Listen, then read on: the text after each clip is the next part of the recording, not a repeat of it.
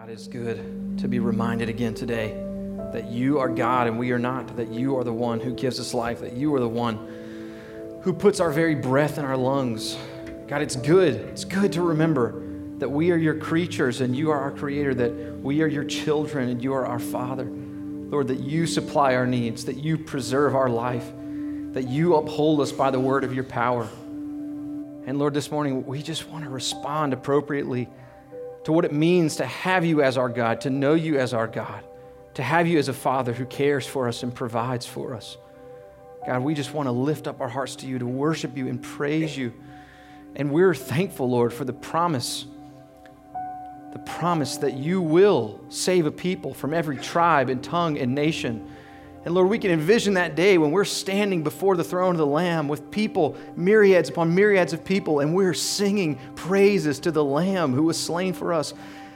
God, we are so thankful that you love us, that you save us, that you rescue us, that you bring us into your family. And so as we open your word today, God, we're just hoping for a glimpse of you. We just want to see you clearly.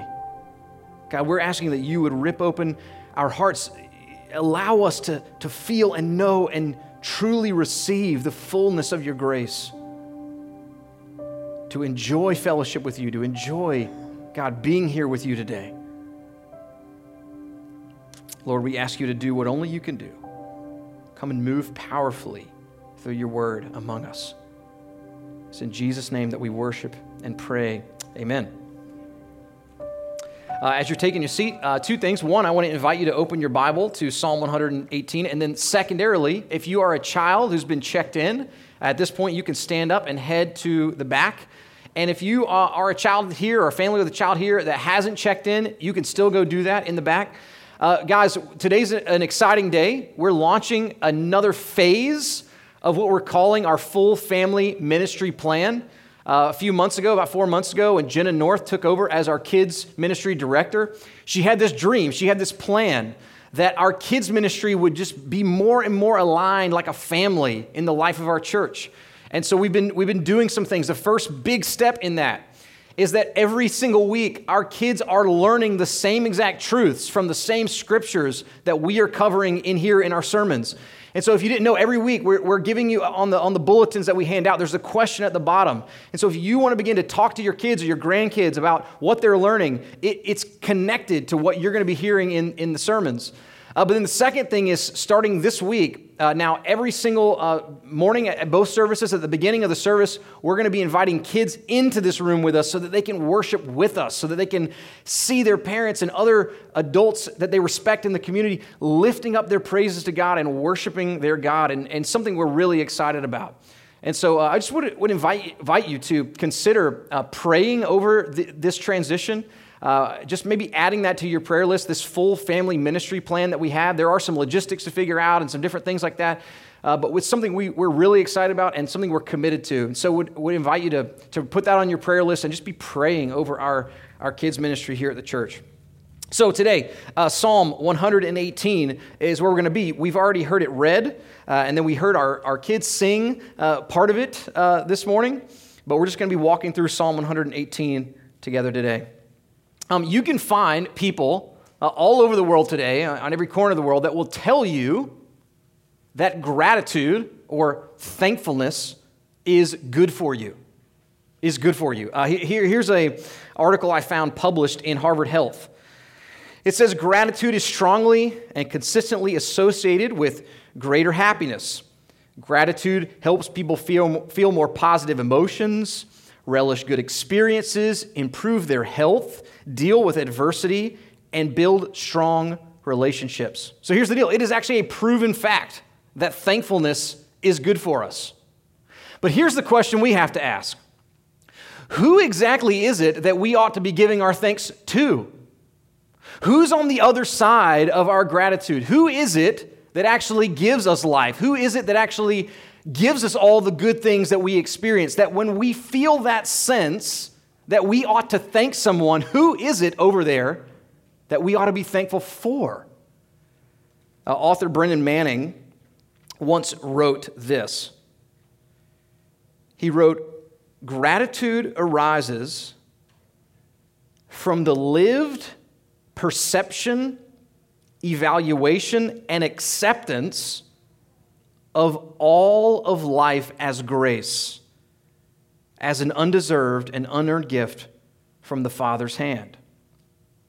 This quote connects grace and gratitude.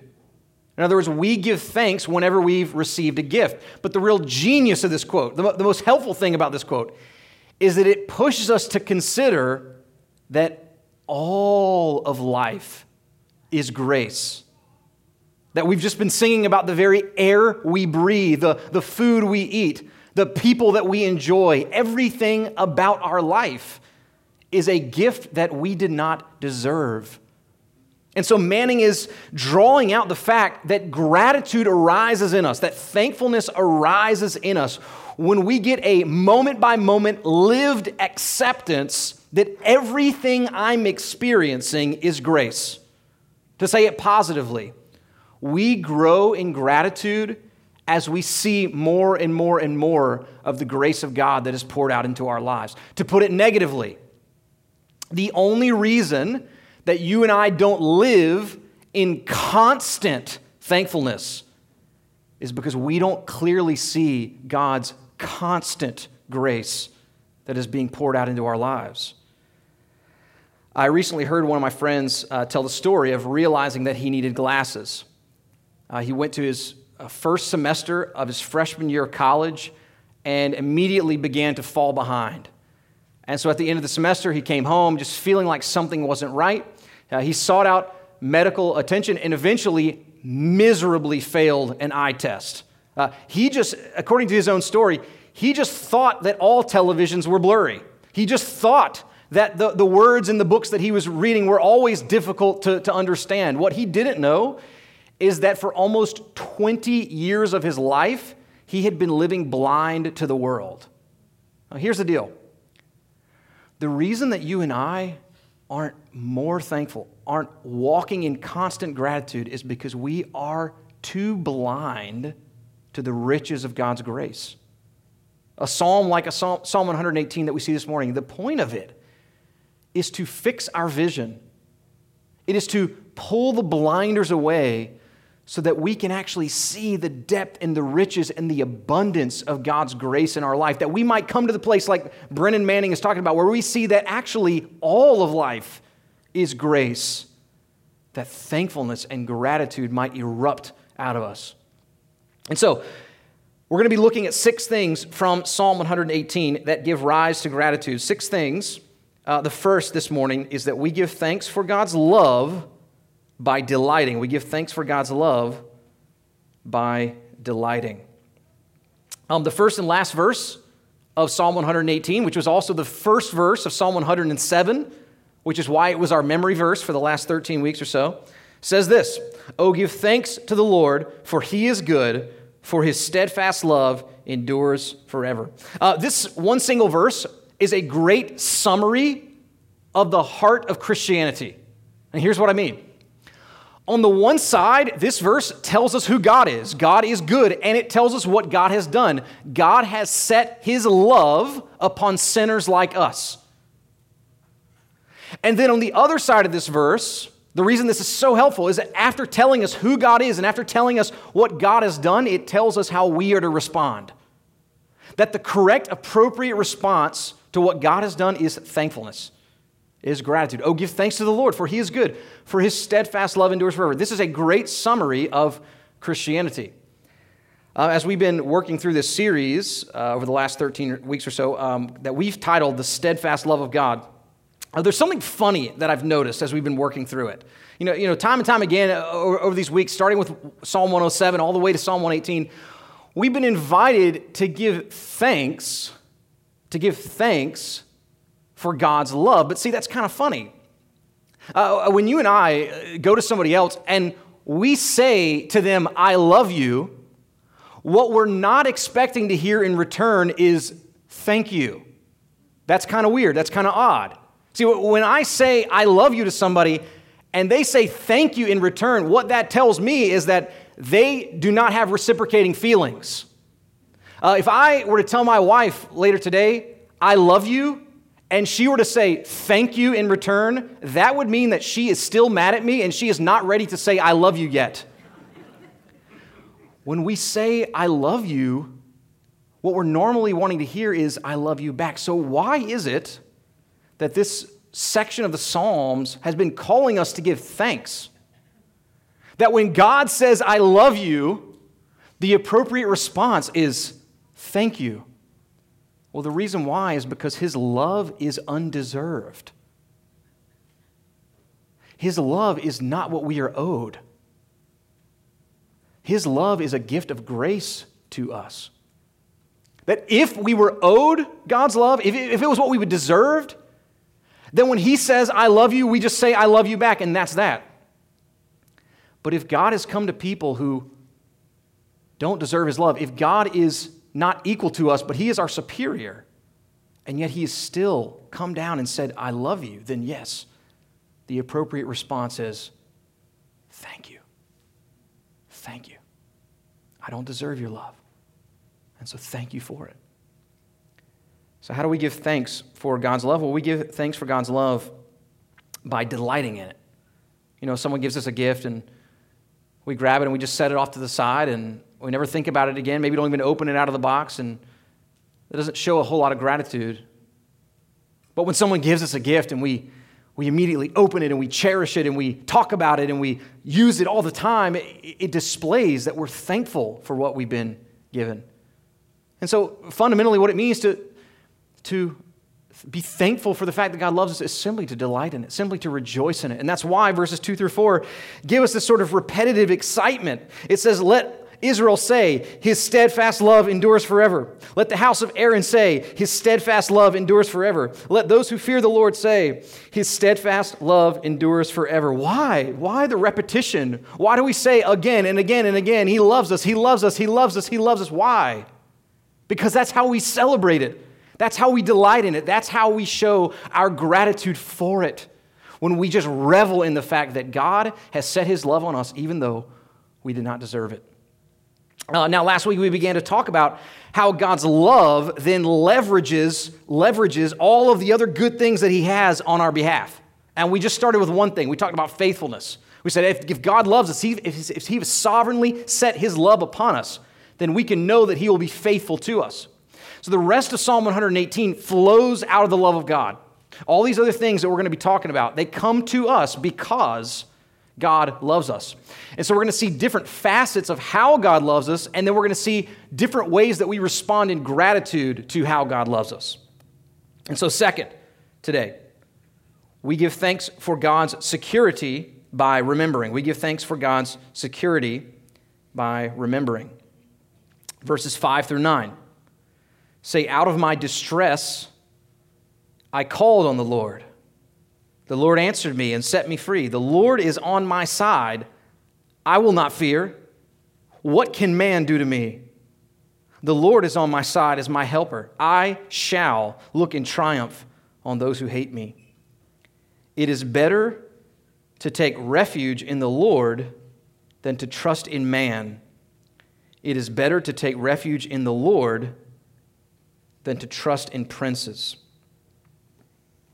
This psalm begins to show us what difference does it make if God loves us?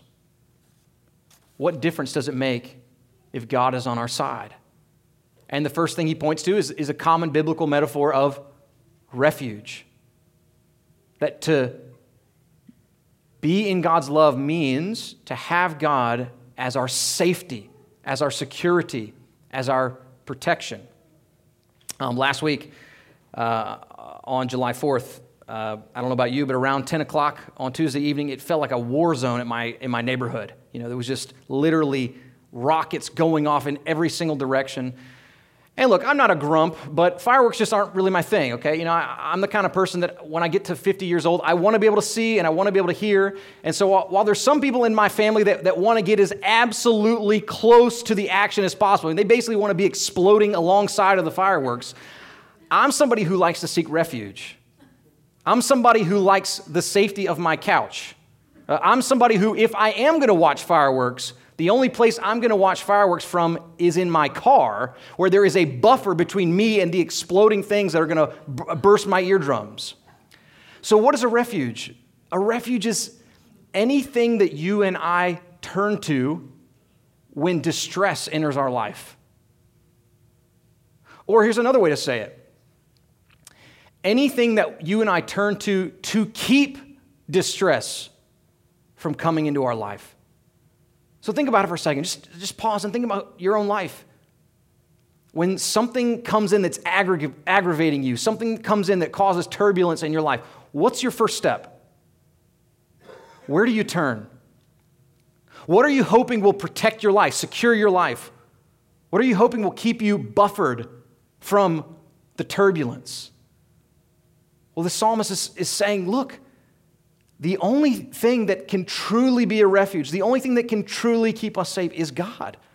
And so it's better to trust in God than even in, he's using these terms, princes, even in people who are powerful, even in things that are mighty, even in things that seem to have importance. No, only God can be our refuge. And this morning we're celebrating the fact that God is our refuge. And if he's our refuge, then three things are true. Here's three things that are true if God is our refuge. If because of his steadfast love, he gives us safety and security. Here's three things that are true. The first is this: nothing can get to us that does not pass through him. Nothing can get through to us that does not pass through him. So here's your life. I want you to imagine your life, and here you are. You're totally encased in God. He is a shield all about you. So that means if anything actually gets through to you, it must pass through him first. He's your refuge. He's your security. He's your protection, which means he is a shield about you. But that leads to the second thing. Secondly, if it's true that whatever comes to me only passes through him, then it means that he will only let pass what is for our good. Now, what that doesn't mean is that the only things that pass through to us are good. That's not what that means. It's not that the things that come into our life are always good, but it is that God only allows things into our life that are for our good.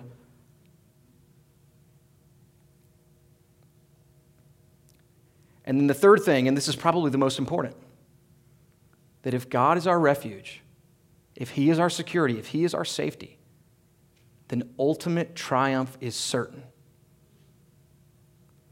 Verses 6 and 7 say, "The Lord is on my side. I will not fear. What can man do to me? The Lord is on my side as my helper.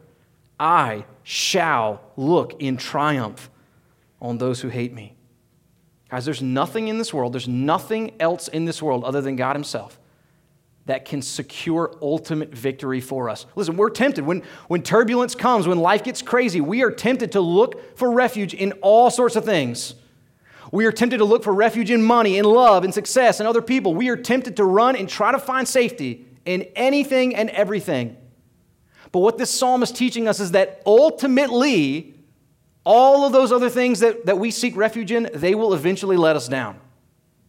They might seem to give us security for a little while, but in the end, they won't secure victory for us. Here's how to think about this. What do you call it when your team is winning for almost the whole game? For 3.5 quarters, your team is winning, and then they lose in the fourth quarter. You know what you call that? Losing. And what do you call it when your team is losing for the entire game? I mean, 3.5 quarters, you're down. 3.5 quarters, the other team's ahead, but then you end up winning in the end. What do you call that? Winning. So the only place that we find ultimate security, ultimate refuge, is whatever's going to give us eventual final triumph. That's the only thing. And what this psalm is helping us understand is that there's all these other options, there's all these other things that maybe for a little while, they will make us feel secure. Maybe for a little while, the money I have or the people around me or the love that I seek, maybe for a little while, I can feel like I'm safe. But eventually, the only thing that can carry me through life, and here's the kicker, through death, is God himself. The God who raised Jesus Christ from the dead is the only place where we can find ultimate refuge, knowing that he's got our souls secure and that he has promised to even resurrect our bodies on the last day. So what does it look like to be thankful for God's security in our lives? What it looks like is to be living in a constant state of remembrance. Thankfulness and remembrance go hand in hand. So many times the reason we run after false security, the reason we run after other refuge is because we have forgotten who God is. We've forgotten his faithfulness. We've forgotten all those times in the past that he's come through for us. And maybe most especially, we've forgotten what it says in verse 6. The Lord is on my side. Who he is, what he's done in the past, and most especially that he is with me. And so we run to other things because we've forgotten. But when we live with this lively remembrance of gratitude, that's what Brennan Manning was talking about. When we get this lived acceptance of who God is and his grace in our lives. When we remember, when we're moment by moment remembering who he is and what he's done and that he's with us, then we could actually join this psalm and say, I will not fear. What can man do to me? So God's love brings us under his protection, his security, and we express our gratitude for it by living in this constant remembrance of what he's done. Third, we give thanks for God's strength by recounting. We give thanks for God's strength by recounting. Verses 10 through 13 say, all nations surrounded me. In the name of the Lord, I cut them off. They surrounded me on every side. In the name of the Lord, I cut them off. They surrounded me like bees. They went out like a fire among thorns. In the name of the Lord, I cut them off. I was pushed hard so that I was falling, but the Lord helped me.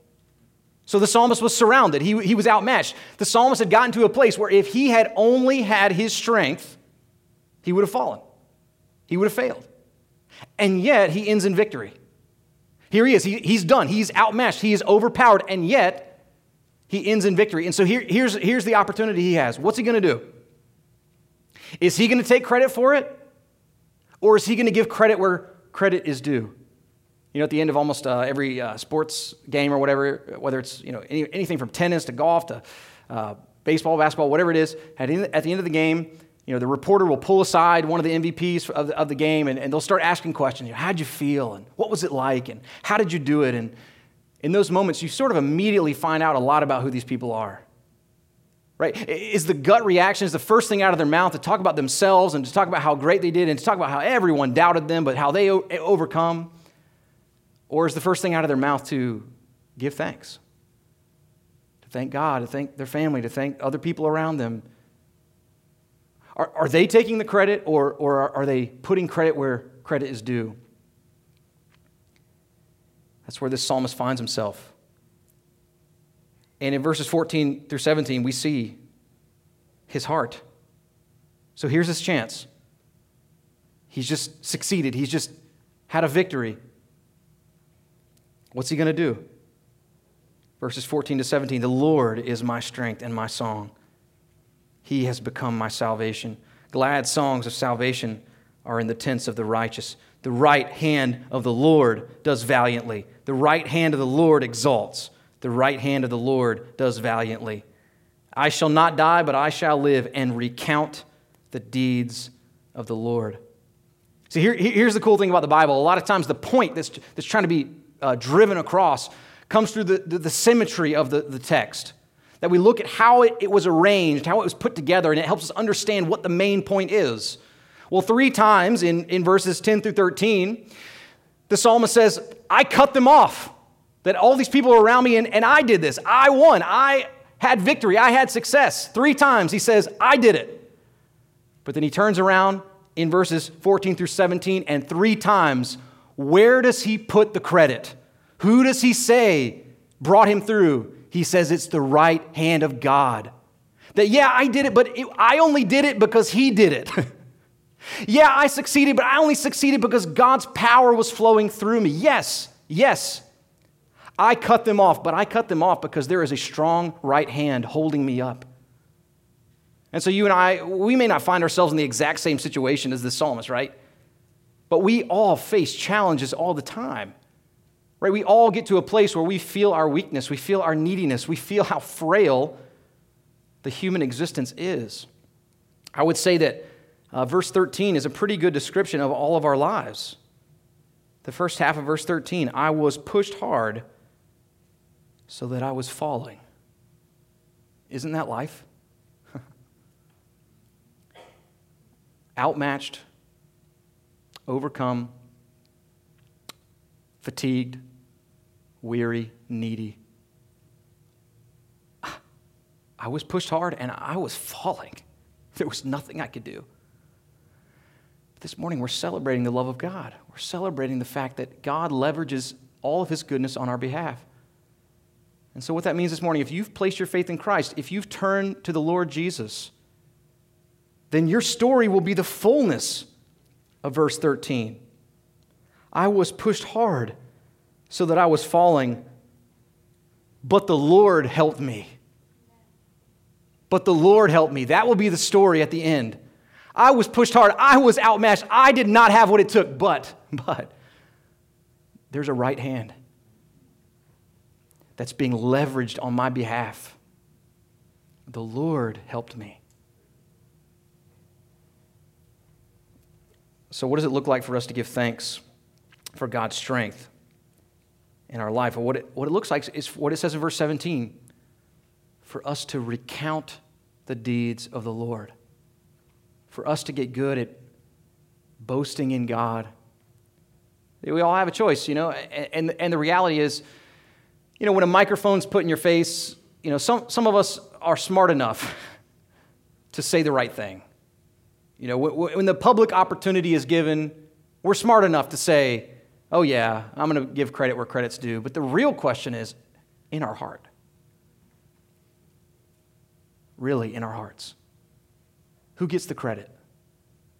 When we've had some success, when we've exercised our gifts, when we've seemed to feel like we've done a better job in life than the other people around us.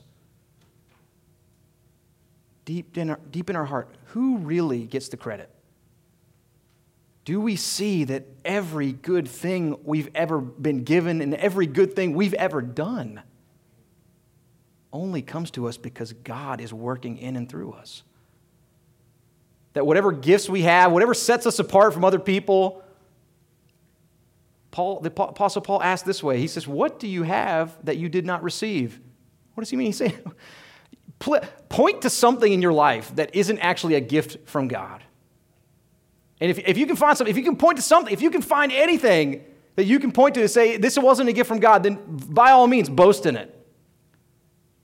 But if you can point to your life and you can say, every good thing about me is actually owing to Him, then we ought to tell the story, recount the story as a victory that God has won. Highlighting His strength, His power, His love. So God's love in our life means that He pours out His strength, and the way we give thanks is that we recount His deeds. We recount His wondrous deeds. Now, it's at this point in the Psalm where it takes a bit of a shift. It's almost shocking. It almost feels like when you're reading through Psalm 118 that you get to verse 18 and it almost feels as if someone's copied and pasted a line from a different psalm that has nothing to do with this and just slammed it right in the middle of Psalm 118. It just feels so out of place. It's so unnatural for someone who's so excited about God, so excited about God's love, so excited about what God has done for him to turn to the theme of discipline. And so fourth, this morning, we give thanks for God's discipline by submitting. Verse 18 says, "The Lord has disciplined me severely, but He has not given me over to death." See, the fact that God disciplines us is actually just another proof of His love. That God's discipline in our life doesn't show us that God is against us. No, God's discipline in our life shows us that He is utterly for us. If there's anybody in the room who has the responsibility of training other people in discipline, if you're maybe a teacher or a coach or a parent, or you have any role that it's your job to carry out discipline, you know that it is very hard work. It is very taxing to carry out discipline. And the reason why is it takes very acute attention, and it takes constant movement, constant action, constant correction. It is very hard to carry out discipline for somebody else. Now, I don't want you to get the wrong idea. Nothing is hard for God. It's not like it's hard for Him to bring about discipline in our life. But here's what we know. If God is disciplining us, if He is taking the time to shape us and mold us and carve us out even through what we might feel like are difficult circumstances, this is what we know. We know that His eye is on us. We know that He sees exactly who we are, and He knows exactly how to make us into the image of His Son, Jesus Christ. That He is moment by moment at work in our life, not wasting a second, because He is committed to making us glorious. He is committed to making us beautiful. He's committed to bringing us not just back to the state of our original creation, but back to that state and better, because we will be made into the image of the glorified Jesus Christ. So does God's discipline feel good? No. No, it doesn't feel good, but it absolutely shows that He loves us, that He's committed to us, that His eye is on us, that He has our best interest in mind, even when we don't have our best interest in mind. And so how do we give thanks for God's discipline? Well, it's a little bit different. It's not this cheery, bopping around, singing, happy because God is disciplining us. That's not exactly what it looks like. But what it does look like to be thankful, to be grateful for His discipline, is to humbly and quietly submit to it. To humbly and quietly receive the discipline that He brings into our lives. See, when we grumble and when we complain, what we're really doing is we are actually kicking against God's own plan for our life. When we grumble and complain about the difficulties that we're experiencing, we're basically looking at God and proudly saying, I don't think you know what you're doing. But aren't we thankful that He loves us enough to actually push through our grumbling and complaining, to push through our own feelings that we know better, to bring His fatherly wisdom down upon us, because He knows what we need. He knows exactly how to love us. And that's why in a psalm like this, that's all about God's love, that's all about God's grace, it's all about what God's doing for us, it actually makes a lot of sense that right in the heart of it, right in the middle of it, is a celebration of God's discipline. It's Him loving us. It's Him showing us that He's intimately involved in our life. And so we express our gratitude by quietly and humbly submitting to it, walking through it with Him. Fifth, today, we give thanks for God's salvation by entering. We give thanks for God's salvation by entering. Verses 19 kind of comes right off the heels of verse 18. And verse 19 through 21, it says, "Open to me the gates of righteousness, that I may enter through them and give thanks to the Lord. This is the gate of the Lord. The righteous shall enter through it. I thank you that you have answered me and have become my salvation." The sense we get from the psalmist is that he's just experienced God's grace in such a fresh way. He's just received this gift from God that he just has to go and find the Lord.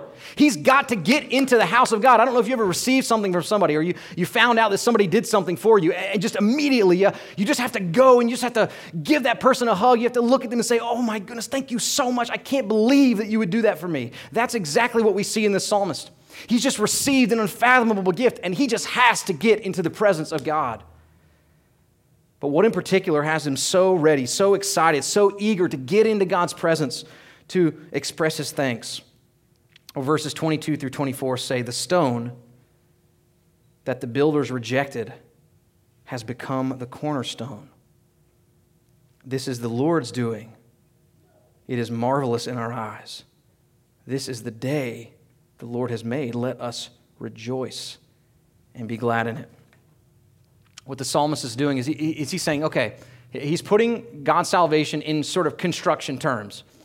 He said, hey, everybody who was in charge, all these people that were the big, construction people who were supposed to be making all the decisions, they looked at this one stone and they said, I just don't think we can use that. I don't think that's going to work for us. And they set it off to the side.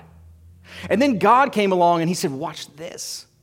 And he takes that very stone that was set off to the side, that very stone that nobody wanted, the very stone that was rejected, and he implants it as the very cornerstone of salvation. That God is in the business of taking things that are weak, insignificant, things that are rejected by the world, and he is in the business of taking those things and working them out for our salvation. And all throughout the Bible, we can see this at play, where God takes these weak and insignificant things and he works them for salvation. But all of those times throughout the Bible, all of those miniature times, miniature salvations that God accomplished on behalf of his people, they were all pointing forward to the one great ultimate salvation that would be accomplished in Jesus Christ.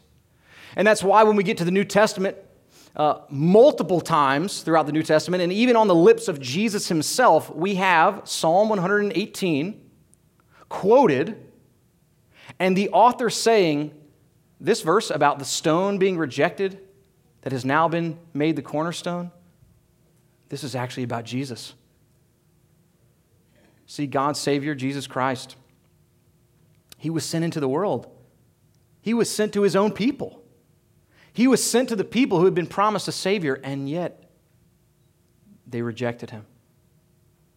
They looked at Jesus, they looked at God's gift to the world, and they said, nah, we don't want you.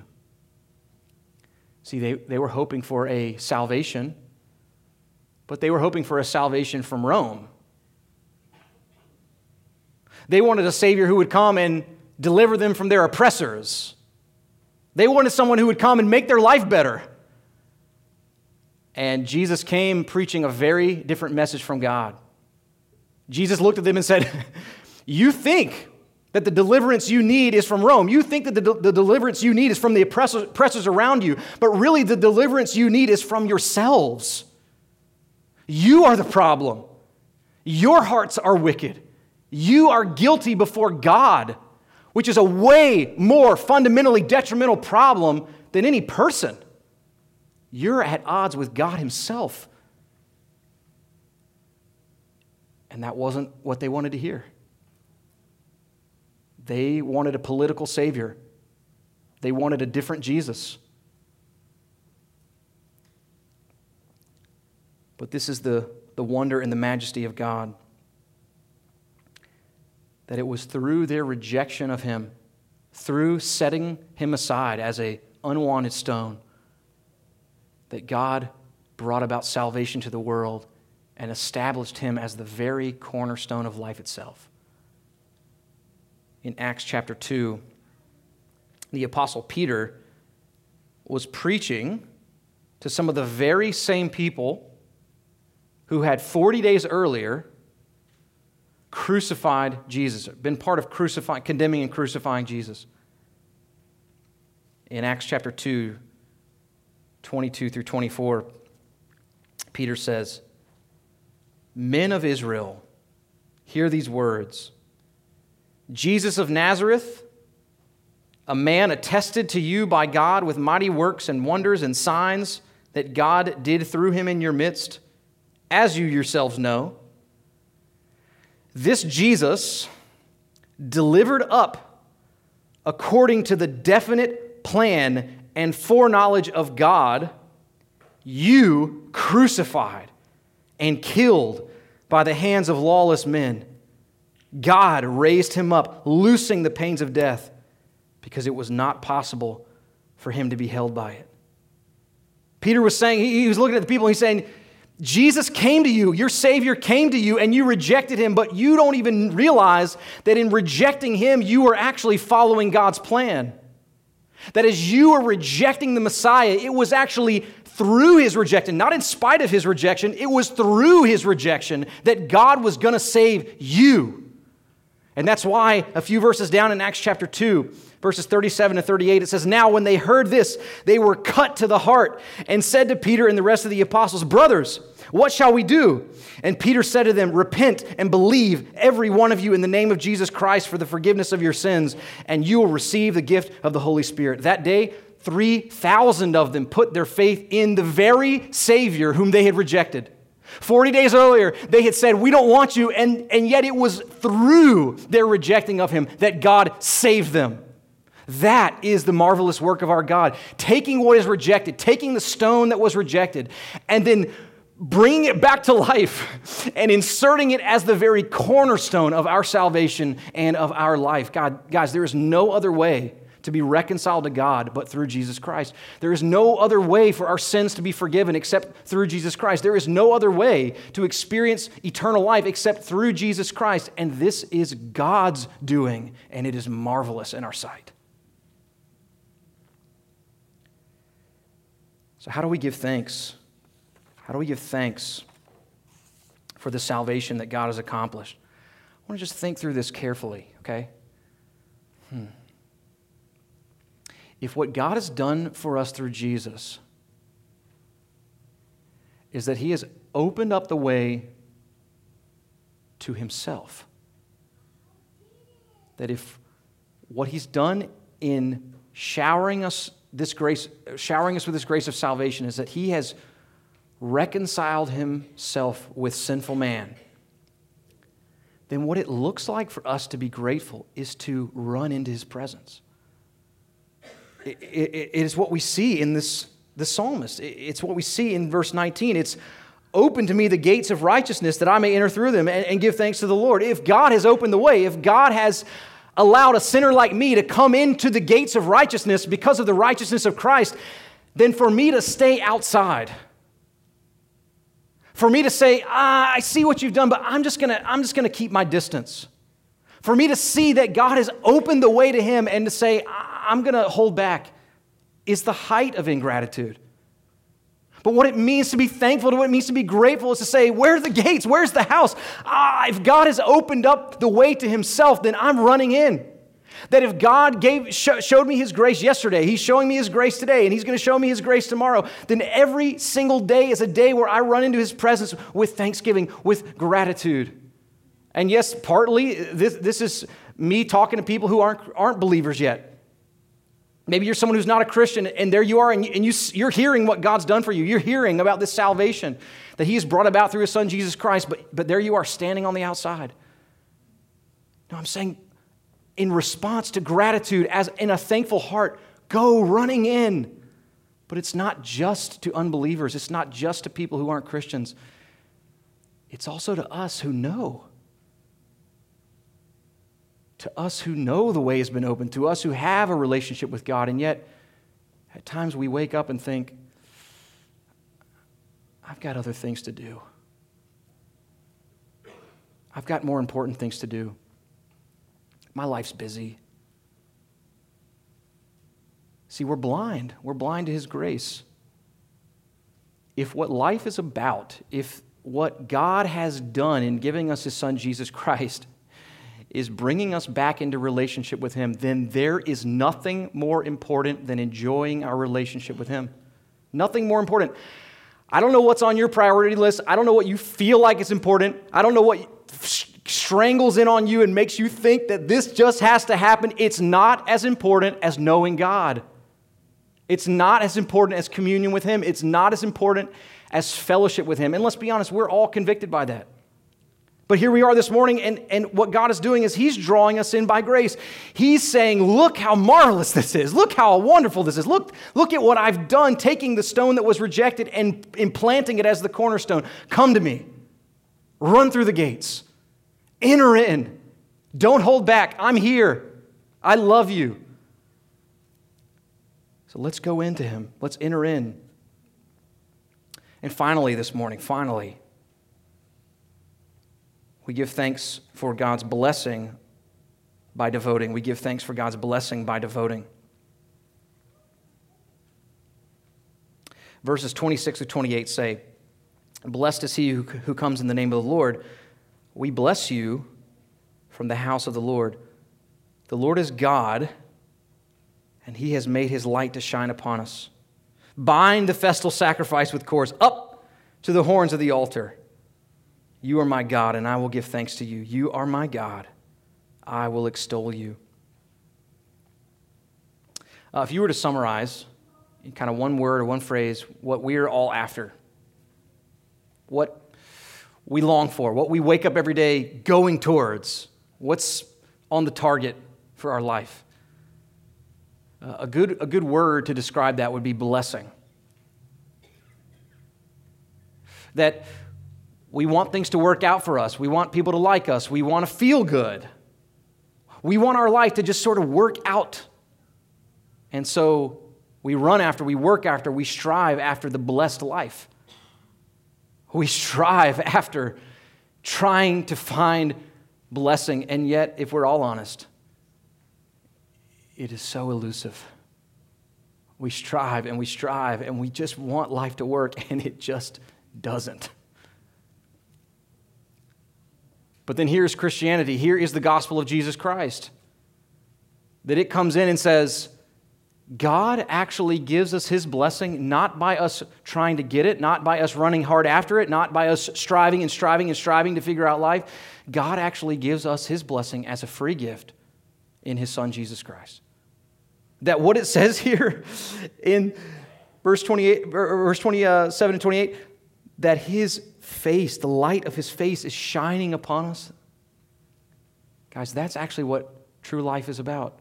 See, we get this blessed life thing wrong for two reasons. One, we get it wrong because we try to run after it in our own strength. We think we can achieve it. But the other reason we get the blessed life thing wrong is we actually define it in the wrong way. That what the true blessed life is knowing God, is God giving us himself. It is living under the acceptance of God and resting in him. And we don't have to earn that. That comes to us as a free gift from Jesus Christ. When you think about the world, there are pretty much two opinions out there about how we are motivated. What motivates people? The one option is the stick, and the other option is the carrot. So what is the stick? Well, the stick is, you get prodded, you get poked, you maybe even get whacked into doing what you're supposed to do. That pressure is applied so that you move forward. But the other option is the carrot. The reward is dangling out in front of you. There it is at the top of the mountain, and you're just supposed to run after it. Well, the gospel of Jesus Christ totally breaks the paradigm. The gospel of Jesus Christ says Christianity is not about the stick. It's not about us doing the right things because we're afraid that God might whack us. And it's also not about a reward. It's not about thinking that life's blessings are up at the top of the hill, and if I can just figure out how to run to the top, then God will give me what I want. No, that's not Christianity. Christianity is God brings his blessing into the lives of sinners as a free gift. And the reason God is not concerned that we might be turned into spoiled, rotten children is because there is something more powerful than the fear of consequences, and there is even something more powerful than the opportunity to achieve rewards. And that is gratitude. That Christianity is not the stick and it's not the carrot, it is grace and gratitude. It is God saying, I'm going to give you my blessing first, and then us responding. And God knows that if we truly understand his grace, if the blinders get ripped off and we understand just what it means to be loved by him, we will give everything. Not because we're afraid of the consequences if we don't. Not because we're hoping that he might give us what we want. We will give him everything because he's already given us everything. We'll sacrifice everything because he's already sacrificed everything for us. We will give him our whole life as a sacrifice, because he's poured out his love and grace upon us. That's why verse 27, this is such a fun way for this psalm to end. The psalmist says, bind the festal sacrifice with cords up to the horns of the altar. I've never sacrificed an animal. I don't know what that feels like, but I can't imagine that I would be that excited about it as this guy is. To run in there and cut something open and blood everywhere and smelling terrible. I don't know. There's probably a few of you who are weird and that would be your thing, but for the most of us, sacrifice is a scary thing. Sacrifice feels like it's unpleasant. But what this psalm is teaching us is that when God's grace hits our heart, when we see what He's done, the marvelous works of the Lord in His Son, Jesus Christ, then sacrifice becomes exciting. Sacrifice becomes the most obvious thing to do. Sacrifice is just a reflex. So what was Psalm 118 all about? Psalm 118 exists to fix our vision, to clear the blinders away, to help us see that we think God's grace is important, but if we could only see from God's perspective, it's way more important, it's way deeper, it's way richer. That what it means to be under His steadfast love means that we have life with God forever. So this verse, this final verse, "Oh, give thanks to the Lord, for He is good, for His steadfast love endures forever." This crystallizes Christianity. This is our faith. It's who God is. He's good, and He pours out His love upon sinners like us, and it's how we respond. If you want to know, what am I supposed to do as a Christian? What does it mean to walk with God as a Christian? Here's the one word: gratitude. Respond to the gift. Respond to the one who's given you everything. That's Christianity. Let's pray.